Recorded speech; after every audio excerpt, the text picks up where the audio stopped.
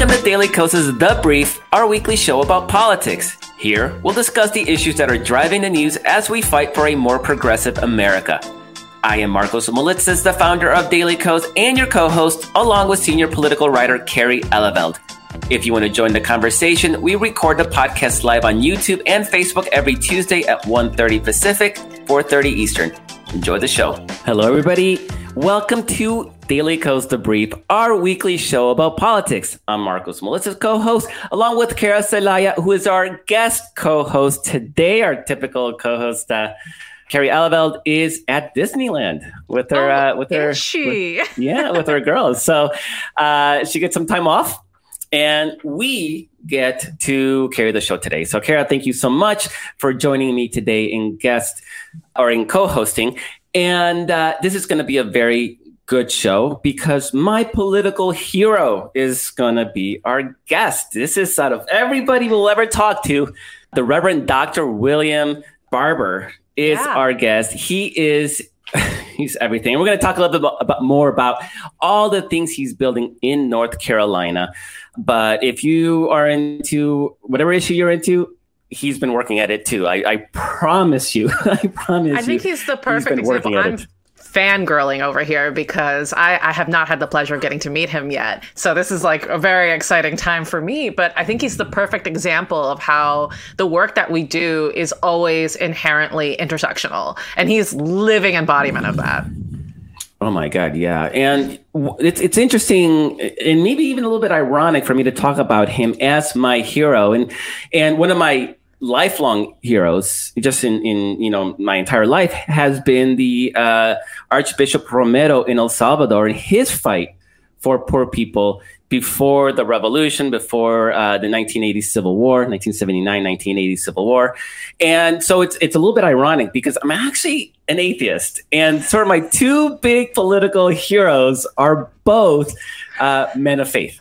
Yeah, I also am a non-believer, and I went to a Jesuit school for grad school by choice because in Latin America, there is this huge liberal movement that definitely started with the Jesuit Catholics in Honduras. We're both Central American today hosting the show. So, but yeah, and I think that really comes at the core of, in the United States, so much of our civil rights movement really does come out of the church. And how that sort of plays into, some of our conceptions or misconceptions of faith, because then there's also like the evangelical right and what they organize around. And it'll be interesting to talk about this a little bit further. But everything from, MLK to, even Malcolm X, so he was of the Muslim faith. Faith played a very big part in their activism. Yeah, it's interesting that you bring up white evangelicals because they are in a lot of ways perverting the idea of faith. I mean, if I was to read, the typical Black church sermon is actually quite inspiring, uplifting. It's about love and fellowship and community and the struggle for something greater. And yet I had this sort of reaction, this almost visceral reaction to talk about God and church that's very negative. And it's not because of them, it's because of white evangelicals and certain segments of the Catholic Church as well, which is the church I grew up in, that have sort of abandoned those teachings of love and fellowship. And it's about exclusion, it's about hatred, it's about judging people for who they want to be. Mm-hmm. And we're even seeing evidence recently, there's been a couple studies, that religiosity in the United States, church attendance is going down. Mm-hmm. And one of the reasons is because religion is now becoming partisan. Wow. Just like the pandemic became partisan and mask wearing has been partisan. Like, these are things that are corrupted by the right. Yeah. And they've gotten a lot of mileage out of it. Mm-hmm. I mean, it was from a political ploy, it has actually paid off great dividends for them. I'm not sure it's very smart for the churches themselves. Right. Church attendance is going down. And it does create this perverse, negative sort of reaction amongst progressives towards what should be teachings about love and fellowship. And I don't have to believe in God to appreciate a lot of those messages. Just Absolutely. Like I can appreciate tenets of Hinduism and Buddhism and Islam, and it doesn't mean that I have to believe in the deity. Right. Right. And also there's a lot of, to say about how a lot of our original governments as a species really do kind of come from faith. But it's also such a perverse thing for Republicans to corrupt, because they are the ones who are constantly talking about how we are, under God and faith and this, that, and the other. But there's some quote that I can't remember who to attribute it to that says that the most segregated hour in the United States is Sunday Mass, because there are the white churches and then there are the black churches. And that is still very much the case, and then now we also see a lot of Latino churches, and that's also just a whole other thing and a whole other way of worshiping.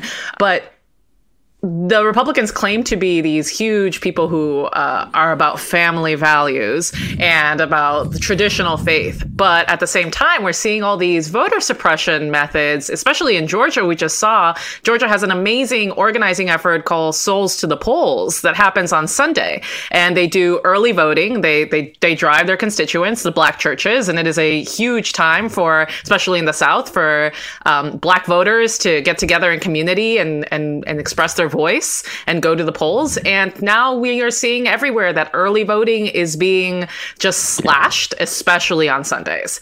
And that's deliberate. That's intentional. So it's one of those things, it's not so much about faith or God. It's that the Republicans will find a way to make sure that people of color can't vote at whatever costs. And they will manipulate whatever message they need to manipulate to retain power, because they're not getting new followers as far as I can see. No. In fact, they're trying to lock in a institutional majority by suppressing the popular majority. And then, on top of all that, which none of that is Christian, none of that is love thy neighbor, none of it, right. none of it. Right. On top of that, you have the hypocrisy of the way that the evangelical Christian white community attached themselves to Donald Trump, who may be quite literally the most morally repugnant human being in this country today. Everything that they claim to hate about libertine liberals, the divorces and the multiple wives, and he's paid for quite a few abortions in his life. Right, right. Of course he has. Sleeping with porn stars and everything that they supposedly hate, they just ignored it. And suddenly it was like, well, the Bible says that the prophet isn't perfect. I forget the exact rationale, right? And there's a Bible verse where, we're not asking for perfection. We're humans. Right. We're asking for a basic level. He's not somebody who went to church. Mm-hmm. The one time he cleared out Lafayette Square and walked across and then held the Bible upside down. Okay.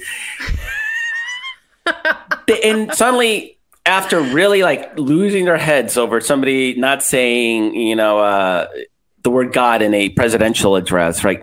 To go from that to a president who didn't go to church, didn't care about church, couldn't quote a Bible verse to save his life. Yeah. When he wrote it down for him, he said it wrong, right? What was it?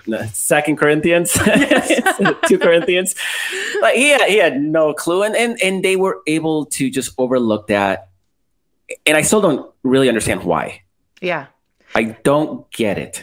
And you've been very much on the record recently saying that, we can become the party of family values as Democrats now, especially because, for me, this wasn't a selling point but for a lot of Americans, it was. Joe Biden is actually a man of faith. He is actually a church-going Catholic. There's that iconic picture of him when he was vice president, when they were taking down bin Laden, and he was holding a rosary and genuinely in prayer. And so it's just an interesting thing that the Republicans can no longer claim that they are not that they ever really could, but that message is getting thinner and thinner and thinner. They claimed it and the press sort of gave it to them. There was always this assumption that Republicans were the party of national security, lower taxes, and family values, right? And family values speaking to that religiosity and that they were somehow anointed, in godliness. And and we've talked about it a lot. And with Trump, he sort of threw everything out except lower taxes, right? The rich still got theirs. Yes. The rich will always get theirs. And that's definitely something that Dr. Reverend Barber can speak to very eloquently. The rich will always get theirs. But they've used religion as a tool to sort of control these masses of white poor people. Yeah. And they don't intend to deliver for them, because that's really not what the party apparatus is focused on. They're focused on tax cuts. And that's the one thing that they would never surrender, that Donald Trump would never surrender, no matter how much the press tried to paint him as a populist. Yeah. And absolutely. Hating on immigrants like us and our families does not make somebody a populist. So the Reverend Dr. William Barber is ready to join us. So let me introduce you. I introduce him. So the Reverend is very, very busy. He's the president of Repairers of the Breach. It's an organization training religious leaders in activism, seeking a more just and equitable society, or as they put it, quote, advancing a moral agenda that uplifts our deepest constitutional and moral values of love, justice, and mercy. Man, I love that. The Reverend is also the architect of the Moral Monday movement in North Carolina, which is a campaign of sustained civil disobedience. He is co-chair of Unite the Poor, which organizes the Poor People's Campaign, and we're going to be talking a lot about that today. They're working on things like voting rights, a $15 minimum wage, and so on. And Reverend Dr. William Barber, thank you so much for joining us today. Thank you. Can you see me well? We were trying to do a little light adjustment here. We can see you great. You look fantastic. I'm in a room. You sound good too. All right. No, you're all great. Well, Marco, thank you. And Cara, I was cheating now and listening into your beginning. I just wanted to say right off the top, it's not Trump. The Republican Party has long time ditched authentic Christianity and religion. He's just a symptom. And I often tell people, one thing we've got to be careful in this moment. You know, when you get a cold or pneumonia and you sneeze, the sneeze is the symptom. The mucus is the symptom. It's not the problem.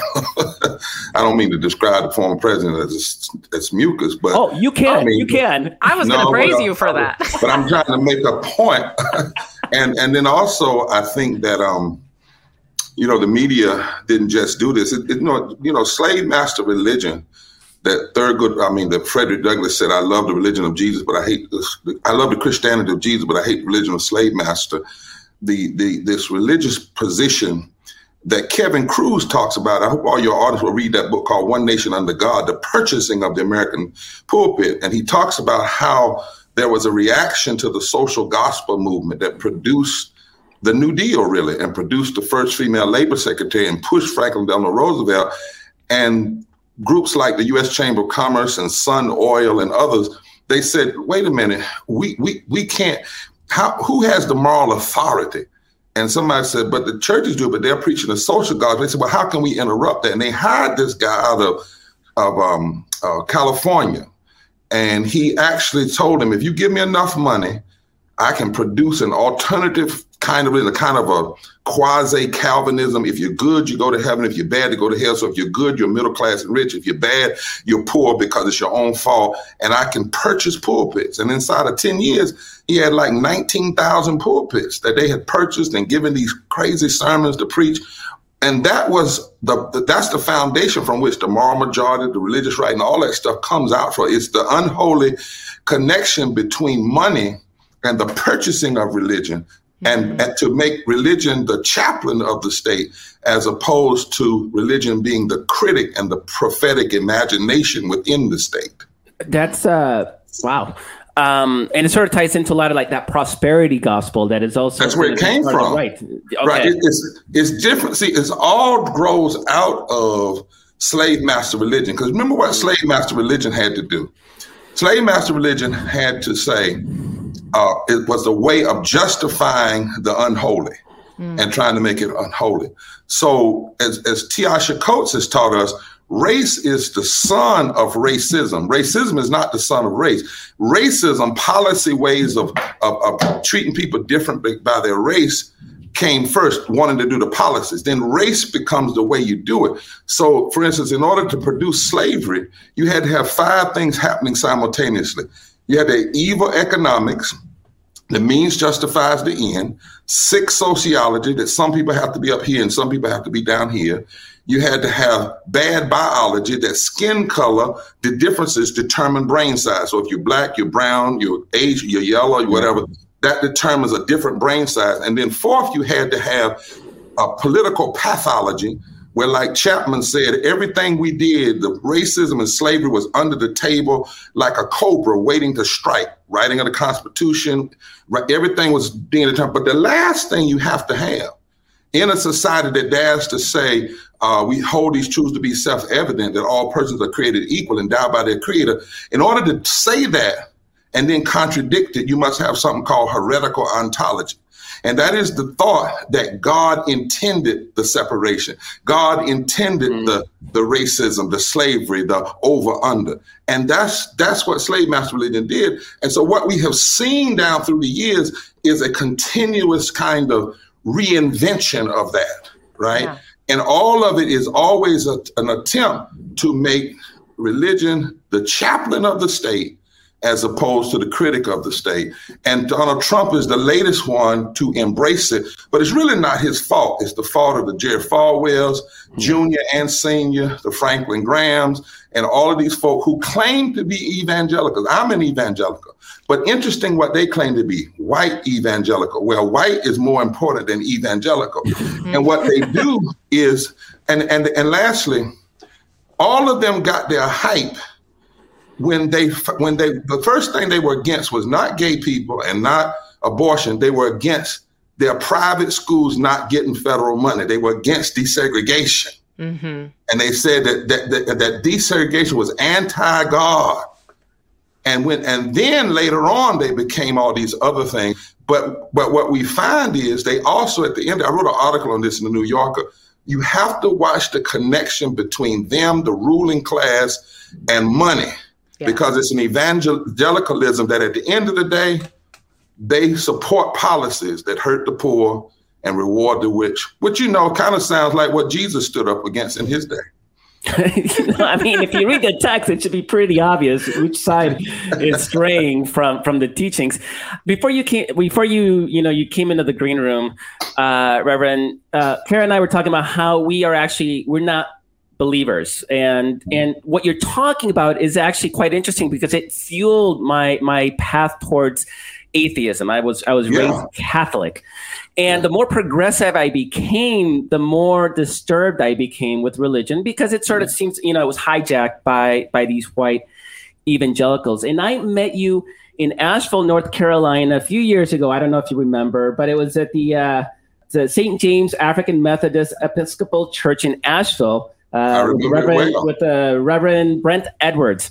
And I sat in that church and I listened to sermons by the Reverend Edwards and by you, sitting in that incredible community, and the joy in the singing and the energy.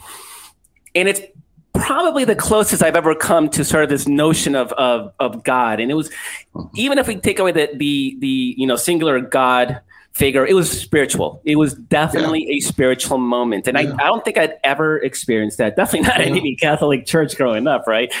And I wonder how different I would have been had I sort of grown up in that culture, in that atmosphere. And it gave me new appreciation, not for the activism. That I always had humongous appreciation for what you do in the activism, but more appreciation for that spiritual side. Yeah. And so I really appreciate you and the work you do. And that spiritual component, the Black left has it. I don't think. Well, you disagree. See, that's the other thing. This stuff is not. It's not that black and white, actually. So, for instance, in the abolition movement, you had white evangelicals like William Lloyd Garrison, who was as anti-slavery and willing to put his life on the line, just like Frederick Douglass. You had Harriet Beecher Stowe, who was deeply Christian, willing to put her life on the line like Harriet Tubman. You had Sojourner Truth, who worked with the women's suffrage movement. Mother Jones was a person of deep faith. So it's not actually that black and white. We try to sometimes say the black church. Well, remember now, Dr. King got put out of his denomination. We don't talk about that. He was put out of the church by the religious heads who said he was going too fast and needed to be slow. That's why he founded the SCLC. And that's why the Progressive Baptist Convention was begun. And so what I think is more important is, let's go back to that day in Asheville. Part of what it is when a true reading of Scripture, an authentic reading of Scripture in our deepest religious traditions actually teach us that there is no separation between spirituality and activism. That to be spiritual is to be active on the case side of the poor and the least of these. And in just the Bible itself, the Hebrew Bible, the Old Testament and New Testament, there are over 2,000 scriptures that speak to how people of faith are supposed to care for the poor, the least of these, women, children, and the immigrant. 2,000 scriptures. If you went through the Bible and cut all of those texts out, the Bible would fall apart. Now, the problem is too often we've had too many people handling the Bible, praying over the Bible, laying hands and giving prayers on the Bible. But after they do that, they then pray, P-R-E-Y, on the very people that the Bible instructs us, that God instructs us we should care about. So even when we say a person of faith like Biden, for me, I don't think he's a person of faith because he goes to church or building. See, I think that's counter what Jesus said. What makes one a person of faith? Jesus says, when I was hungry, did you feed me?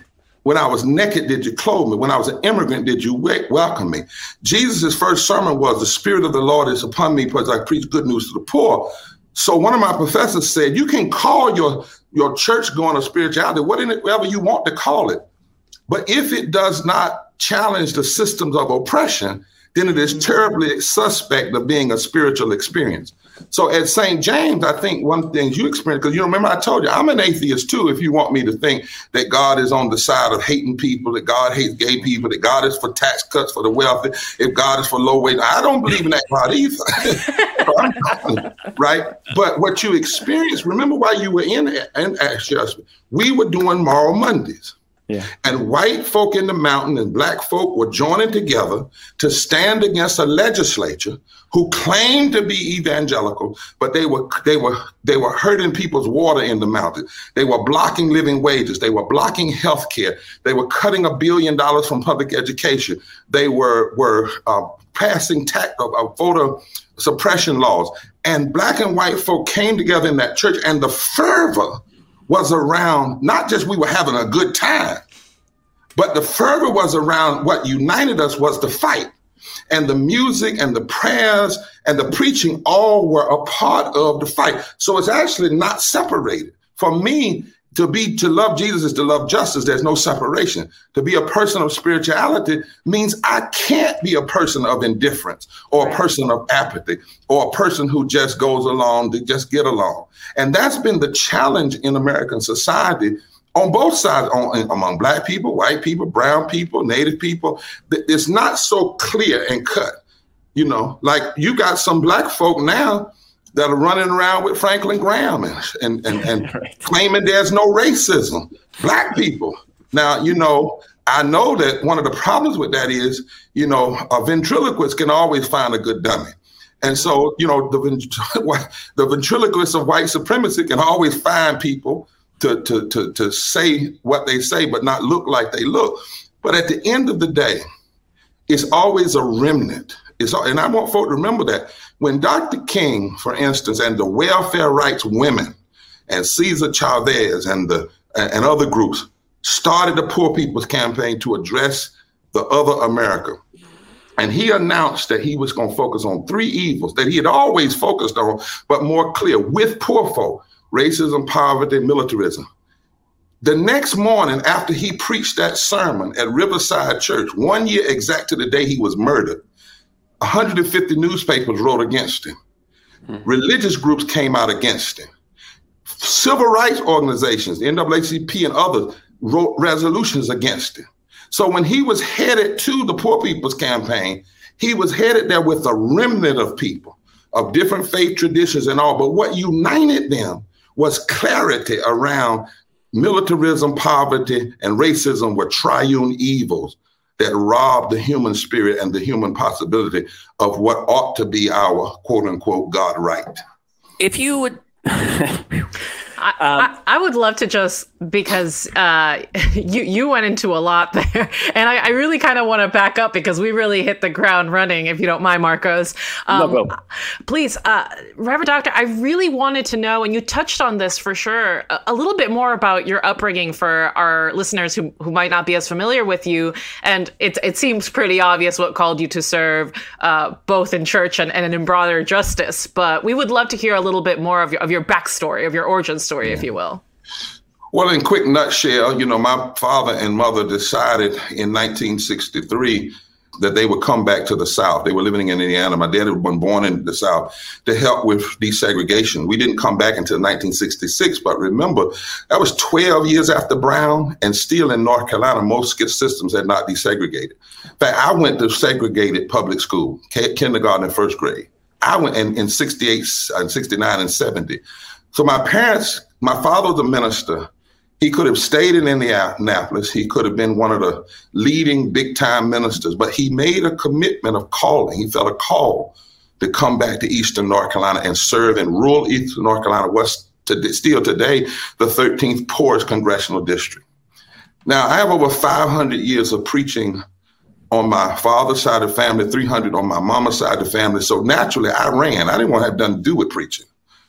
I mean, when I first went to undergraduate school, I picked a school that had no requirements to take religious courses. And part of it was because I saw, Marco, some of the same things. You saw the hypocrisies, and even though I was in a quote unquote black church, it was very conservative. They pushed my daddy out. They didn't believe they believe, we preach about heaven and it's going to be all right in the by and by. We maintain here, but it wasn't really clear about justice. And my father taught me, though, the scriptures that were clear that to serve Jesus is to love justice and to love all people, regardless of their race, their color, their sexuality. I went to school to go to law school and had an epiphany in my junior year and went home and told my father about it. And we went driving down the east coast of North Carolina along Manio Nags Head. And we had this conversation about whether I could do what I was called to do inside the church or outside of the church. And I had to get real clear with the difference between the fallacies of human beings and the rightness of the call for love, truth, and justice that our deepest religious traditions call us to. So I finished school, preached a trial sermon, what we call a trial sermon back then, went to seminary at Duke, and then I went to pastor in Martinsville, Virginia, a small town. But even there, I got confronted with ecological devastation and racism and union rights. I never will forget going to a meeting where we were challenging the company that was denying people union. They would work in that country 30 years. Their retirement was $3 for every year they worked, no health care, and a watch. Jeez. And people would leave and die. So we started organizing for a union. And one morning we went to meet with the CEO, said he would meet with us for breakfast. And he called all these ministers in. We met for breakfast. We were supposed to have a conversation about union rights. He got up and said, Reverend so-and-so, how you like that parking lot that we gave so-and-so? Brother so-and-so, what about those choir robes and so-and-so? And then he said, okay, we're leaving. So I was young. I raised my hand and said, wait a minute, where are you going? We're going to have a conversation. He said, I just did. And the next day, almost every one of those clergy came out in the newspaper with a letter signed against the union. Wow. And I found myself again dealing with that remnant, right, of fighting. Lastly, I came back to North Carolina, pastored a church in Goldsboro, North Carolina, in what we call a Tier 3 county, which is a very poor county. And I've been there. I served as president of the NAACP, the largest NAACP in the South State Conference, the second in the country, and then was called to this work in 2016. And it started with I thought we were supposed to do a 7-state tour. I used to tell people, I thought the Lord said 7 states. We ended up doing 26 states in 6 months, called the Mall Revival Tour. Wow. And I found that there was a deep hunger in the country, that some people had been turned off by white evangelicalism, Americanity, and all of this other stuff. But there was still a group of folk, and some of them weren't people of faith per se, but they did agree with the deep teachings about truth and justice and caring for the least of these. And guess what? I come from a tradition that says God has many that are not of this fold, and that they're not against me. They must be for me. So we welcome all people, regardless of their faith traditions, into the repairs of the breach and the moral revival in the Poor People's Campaign. Wow, that's beautiful. A lot of the work that you're doing in all these organizations are really centered around, obviously, economic justice. Yeah. Fight for a $15 minimum wage, for student debt relief, and so on. Fighting against voter suppression. What is the underlying thread that ties all that entire fight together? Like, is there a single thread that you can say, this is what all of this fight is about? Because there's so many disparate issues. And, as liberals, everybody has their issue, right? And there's so many. That's right. Is there a single thread? And I'm pretty sure that you probably have a good answer for this one. Well, the silos are important for us to work in our silos: voting rights, union rights, ecological rights. But when we look at through history, our greatest movement in this country has happened when we've had moral fusion movements, like the moral fusion movement that came together after the Civil War that birthed the first Reconstruction. Now, every Reconstruction was assassinated and murdered. They didn't just stop. But, when black and white, former slave, freed person, and poor whites came together after the Civil War, they changed the South and changed the country, brought us the 14th Amendment, the 15th Amendment. They changed constitutions all over the South. They guaranteed public education in states. They pushed for the equal protection clause, equal protection under the law in the Constitution. They were writing new labor laws, new criminal justice laws. They reshaped voting. They reshaped the courts. And then, of course, there was this redemption movement that decided to undermine all of that violently and get, by the way, their theory was we must take America back. Just so you know, this is in the 19th century. And a president who lost the popular vote in 1877 was their key linchpin, Rutherford B. Hayes, to doing the take back. And so then you had the civil rights movement, which was moral, which was really not, people say it was about just civil rights, but even the March on Washington. Do you know, that speech was not "I Have a Dream"? That wasn't the name title of that speech. That was the closing. That's what black preachers call a hoop. That was the ending. The speech was actually entitled "Normalcy Never Again."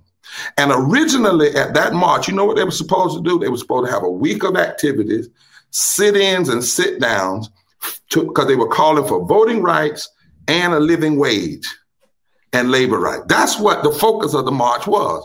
A $2 minimum wage, which would be $15 today, and a Civil Rights Act that would also include voting rights. Now, that's the part people don't talk about. So it was a fusion of people and movement. Today, in the Poor People's Campaign, a national call for a moral revival that I co-chair with Reverend Dr. Liz Theo-Harris, we believe there are 5 interlocking injustices. Systemic racism, and that all racism, from black folk to brown folk to Asian, even the collateral damage that happens to white people. Systemic poverty, ecological devastation, denial of health care, the war economy, militarization of our community, and the false moral narrative of religious nationalism. But the thread that holds it all together is that there are 140 million poor and low-wealth people in this country before the pandemic, 8 million more since the pandemic. You think about that. That's 43% of this nation before the pandemic were poor and low wealth when you measure it the right way. Now, our current government way of measuring poverty, which is 50-some years outdated and was wrong, it was too low when they did it, says if you make $12,800 a year, you're not poor. That's foolishness. But the truth of the matter is there are 140 million people prior to the pandemic who are poor or $400 away from economic disaster. Only 31% of Americans can afford a $1,000 emergency. Now, lastly, real quick, of that 140 million, over 50% of all our children. Of that 140 million, 66 million are white, 26 million are black. But the 26 million black is 60.9% of black folk. And the 66 million white are 30% of white people, 68% of Latinos, 68% of indigenous people. And what we find is that those 5 interlocking injustices have to be addressed simultaneously to deal with the issue of poverty, beginning with restating and remeasuring poverty. And what it does, Marcos, is we are organizing in Appalachia and in Alabama. We're organizing in Kentucky with Kentucky mine workers and Kansas farmers. Last year on June 20th, we had a virtual Mass Poor People's Assembly March on Washington because of COVID. 2.7 million people showed up. We've got 45 coordinating committees now in 45 states, 300 partners, over 2,000 clerics. Because when I went to Eastern Kentucky one time, and I put those 5 issues up on the board, and I said to my brothers in Harlan County, let's stop for a minute and talk about racism. And I showed them racist voter suppression in Kentucky. Then I showed them a map of who benefits from racist voter suppression, and then what the people that benefit from it vote for. They found out that the very people that sell them the lie about voter fraud and push voter suppression also vote against unions, also vote against labor rights, also vote against health care, which is needed in Harlan County. So I asked them the question, what do you think about that? And one of the guys stood up and said, well, damn, Reverend, we're being played against each other. I said, now what are we going to do about that? And so we're trying to say that poor and low wealth people make up 30% of the electorate now. That's the only place you can fundamentally shift power in this country. In 15 states, if poor and low wealth people vote between 1% in Michigan and 19% in North Carolina, they can fundamentally outdistance the margin of victory of whoever is sitting in the United States Senate or the presidency or in the governorship in those states. Now, why don't poor and low wealth people vote? Well, we did a study with Columbia University professor, and we found, number one, most people that make under $50,000 didn't vote for Trump. The lie is that poor folk put Trump in. That's not true.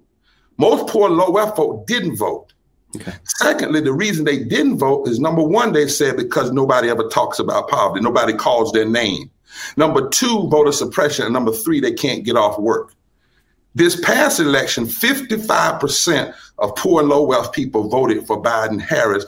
We touched 3.7 million poor and low wealth infrequent voters in 10 states. Wow. So we've got to get we got to rephrase. And I tell a lot of my liberal brothers and sisters, stop saying that poor folk are being fooled by Republicans. And not even by Republicans. I don't call them Republicans. My granddaddy was a Republican, but he was an Abraham Lincoln, Teddy Roosevelt Republican. This not poor folk. Most poor and low wealth folk in 2016, only 29 million of the 64 million poor and low wealth people voted. In 2020, 34 million voted. That still leaves 30 million that did not vote. That's where we have to focus, but we can't focus on poverty without dealing with systemic racism, systemic poverty, ecological devastation, denial of health care, the war economy, and this false moral narrative. But poverty and low wealth ties it all together.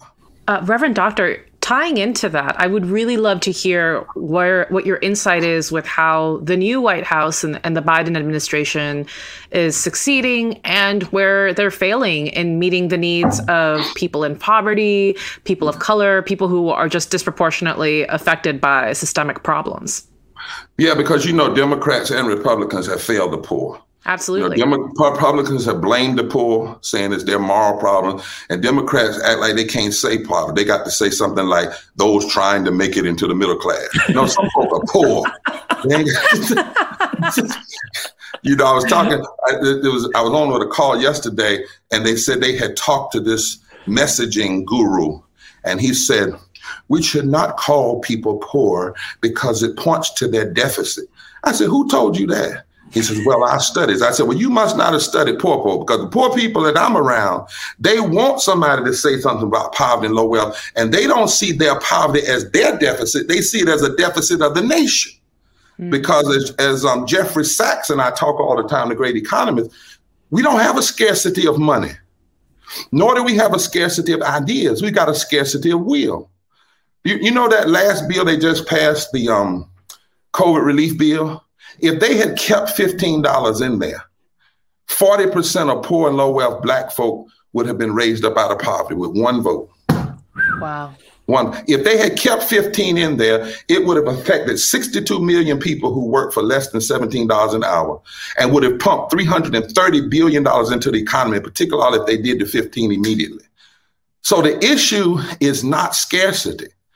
So when we met with the Biden administration's planning team, we said to the president, he came to a gathering we had last year. We had about 1,400,000 people. We invited Trump. Trump didn't come, so Biden came. He said these words to us: a theory, ending poverty will not just be an aspiration, but a theory of change. That's the first time we had heard that since the war on poverty. We said, ooh, okay, what do you mean by that? So we met with Susan Rice and the other folk, and we didn't meet with them by ourselves. We took 35 people on a Zoom, the majority of them poor and low wealth people, and we let poor and low wealth people present their own agenda. And they said to them with us, there are 14, we call them 14 points for the healing of nations. I won't go through all of them.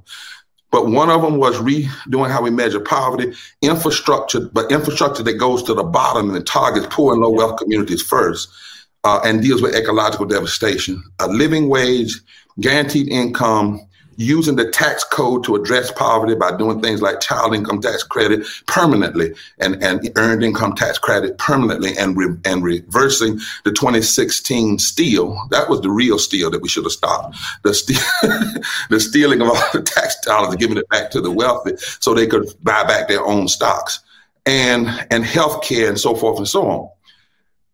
Now, when we are seeing a number of those things coming out, now, we remain critical, even as we are supportive. We are so glad to see a president that's trying to tell the truth and has said the word poor. And in his first speech before Congress he said lifting from the middle up won't work, and from the top down, we must build from the bottom up. That's our language. That's the same thing the Pope has recently said.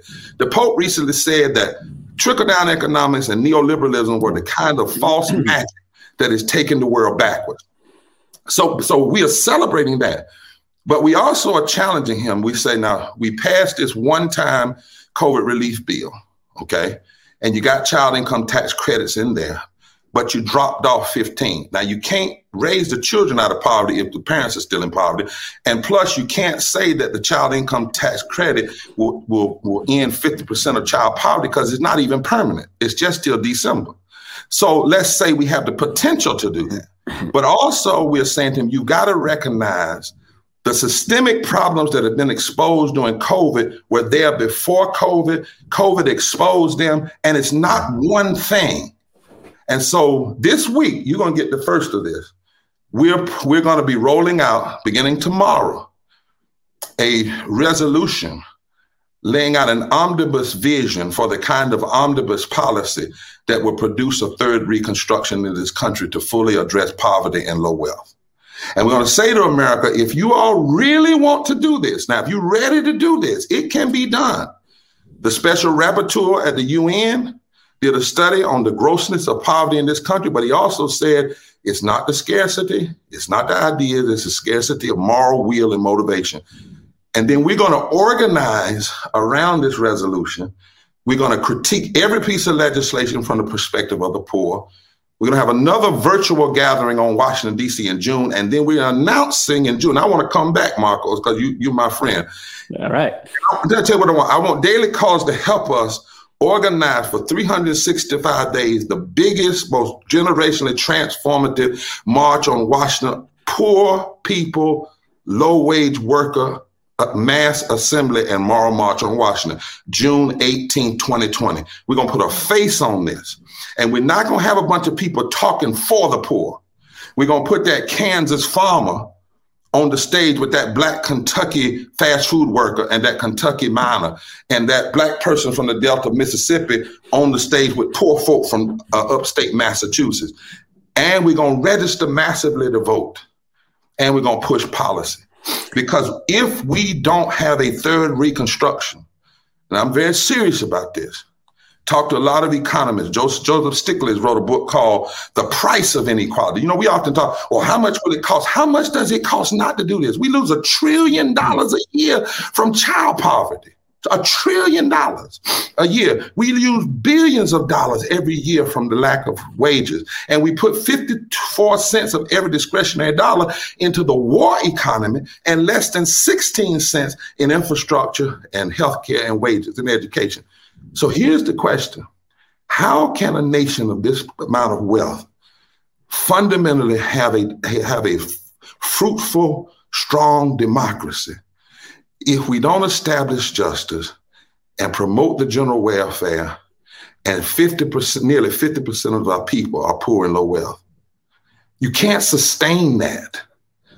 That's a recipe for all kinds of upheaval. It can't be sustained. And so, lastly, as my friend at MIT, to come to me in a minute, he said Otto Schwammer. He said, we have to move from an ecosystem-based economy to an ecosystem-based economy that understands we are all connected. And he said, the greatest problem with our economic system as it is working now is the problem of consciousness and conscience. How do we allow 250,000 people a year, 750 people a day to die from poverty before the pandemic? 7 people die from vaping. We have a congressional hearing, White House meeting, everything from vaping. And 750 people, according to a study from Columbia University, before the pandemic were dying a day from poverty. The religion that I believe in, the God I believe in, the faith I believe in, would call that oppression, injustice, evil, wrong, sin, and a violation of fundamental human rights. Reverend, I love the framing of a third Reconstruction, and Kara, Daily Kos is definitely we're going to be happy. We need you, Daily Kos. We need you. I'm in the DC area. I'm in. Let's go. All right. I'm going to hold you to that. I don't forget. So we're out of time, but I want to give you a chance to let people know how they can join your efforts for the third Reconstruction. Let me thank your audience. If I've not been clear, blame it on my head and not my heart, as we say in the church. But go to www.breachrepairs.org, sign up for the newsletter, sign up for the tweet, sign up for all the social media. And then if you go to Repairs, it'll take you to the Poor People's Campaign, or you can go straight there, www.Poor People's Campaign. On this coming Monday, we've got a big, massive National Moral Monday talking about the filing of this major resolution. And then on June 21st, Monday, June 21st, you need to join us for the virtual mass Poor People, Low Wage Workers Assembly, Moral March on Washington, and the launch for the 365 days of organizing to next year's in person, because we're going to change the narrative. We're going to put a face on this problem, and we're going to build power and call this nation to the resolve that it's time for a third Reconstruction to fully address poverty and low wealth.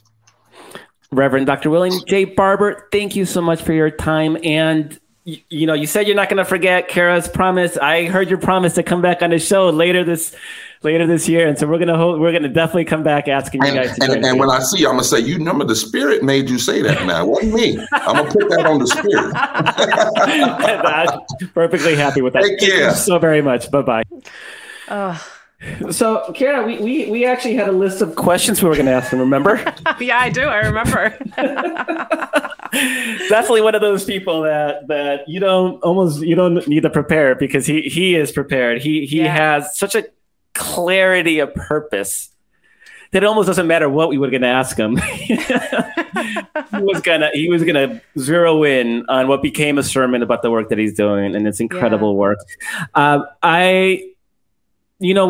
we first started this podcast, we didn't ask people their origin story. And that's actually starting to become my favorite part of all our interviews, because who would have thought that his story included I'm running as far away from the clergy as I possibly can. I don't want anything to do with that. Find me a college without a divinity program.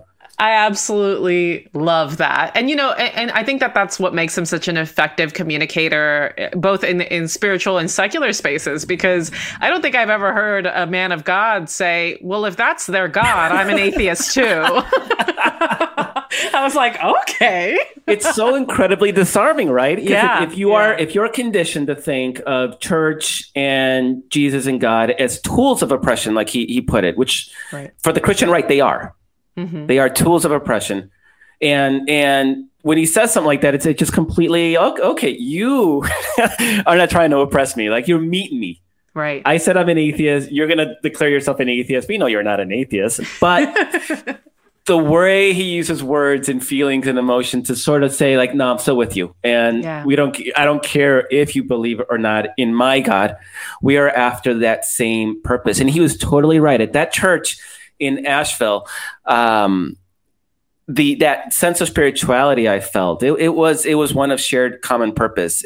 We're all in this incredible fight, and I am so lucky to have these fellow travelers with me along for the ride. That I'm not by myself. That I have I had support, and we're all supporting each other, and It was an amazing moment. And, I used to call myself militantly atheist. I don't anymore, because now it's evolved to a, live and let live. Yeah. Yeah. Don't use religion to oppress. One of the first things, we didn't touch on this because the Reverend was here, but one of the first things I organized around was I worked for a nonprofit called the Secular Student Alliance. And we did a lot of separation of church and state stuff, and like providing usually LGBTQ students with like resources when their families would disown them. And then the more I got into that work, the more that me and the people who worked in that organization identified more with our activism than with our like secularism, And it's kind of the same thing with how he talked about faith, where he's like, my activism is my faith. And I'm like, oh, that's so funny, because my activism is my secularism, so to say. It all is the same purpose, Yeah, and I think purpose is sort of that bottom line is, what are we fighting for? And I also really like, and he's right, when I asked him to sort of pull in that thread, that common thread, it really comes into poverty, right? And by extension, it's protecting, the system protects the rights of the wealthy, right? I mean, like we talked before he came on, it's no accident that the only thing that Donald Trump delivered on that sort of Republican, family values, national defense, lower taxes. The only thing he delivered on was lower taxes, because that's the only thing that they really care about. Right. That's what they're designed to protect. And I really wish I had more time, because I would have asked them, those white poor evangelicals, is there a way to reach them, or are they lost? I'm sure he would say they're not lost, because he has that indomitable fighting spirit. He's not going to quit. He's going to go fighting for every possible. And that county he was talking about in Kentucky is actually an incredibly poor, very Trumpy, 80% Trump county, Republican in Appalachia. So he isn't afraid to go talk to these people and make this case that we're actually in this thing together. Mm-hmm. But it really comes down to economic justice. And from that flows everything else, right? Because nobody's putting in a toxic waste dump in a wealthy neighborhood. They're putting in the poor people's neighborhood. Yeah, I was really taken by his talking about the ecosystem, and every chance that he could, he talked about the environmental component of our work, and how that all has to do with economic justice, that has to do with fairness, that has to do with spirituality, and it is also one of those things that takes me like a little bit back, because I know faith as this thing that is anti-science, right? And he is there putting the economic argument, which is a lot of the economic argument that we hear from tribal groups and American indigenous groups, that they talk about the preservation of their culture and the ecosystem being essential to their traditions and to their beliefs. And so I just found it all so unbelievably delightful. I can't wait to go to his rally. But I also want to say that I think that one of the things that when we talk a lot about systemic injustices, we usually tend to talk about what we consider violent, which is like police brutality, the prison industrial complex, kids in cages, that kind of stuff. But economic injustice is just as violent. Someone not being able to have a home, or someone not being able to provide healthcare for their children, or any of that it's violence. And until we can start talking about it in that way, I think we're going to continue to have this like theoretical fight about taxes, a thing that most people still don't understand. Whereas when you talk about someone's livelihood, I think it's a lot more interesting, and we can really, I don't know, show how terrible the Republicans are. Yeah, absolutely. So if anybody, I really, really encourage that you sign up for all of his organizations' email list, their SMS, that's cell phone. So the website is breachrepairers.org, or you can go straight to the poorpeoplescampaign.org, also goes to the same place, and that might be easier to remember, poorpeoplescampaign.org. You can also text the word moral to 66539. So moral to 66539, and that gets you on the cell phone text list. And I actually really, really encourage that you do so, because he's building something that is transcendental. It's I'm not kidding when I said that there's nobody I respect as much as the Reverend Dr. William J. Barber for the work that he's doing. And you all got to hear him, right? I mean, it's next level. It's next level stuff. So that's all the time we have this week. Thank you so very, very much for listening. Thank you, Kara, for guest co-hosting this week. It's been my pleasure. That is awesome.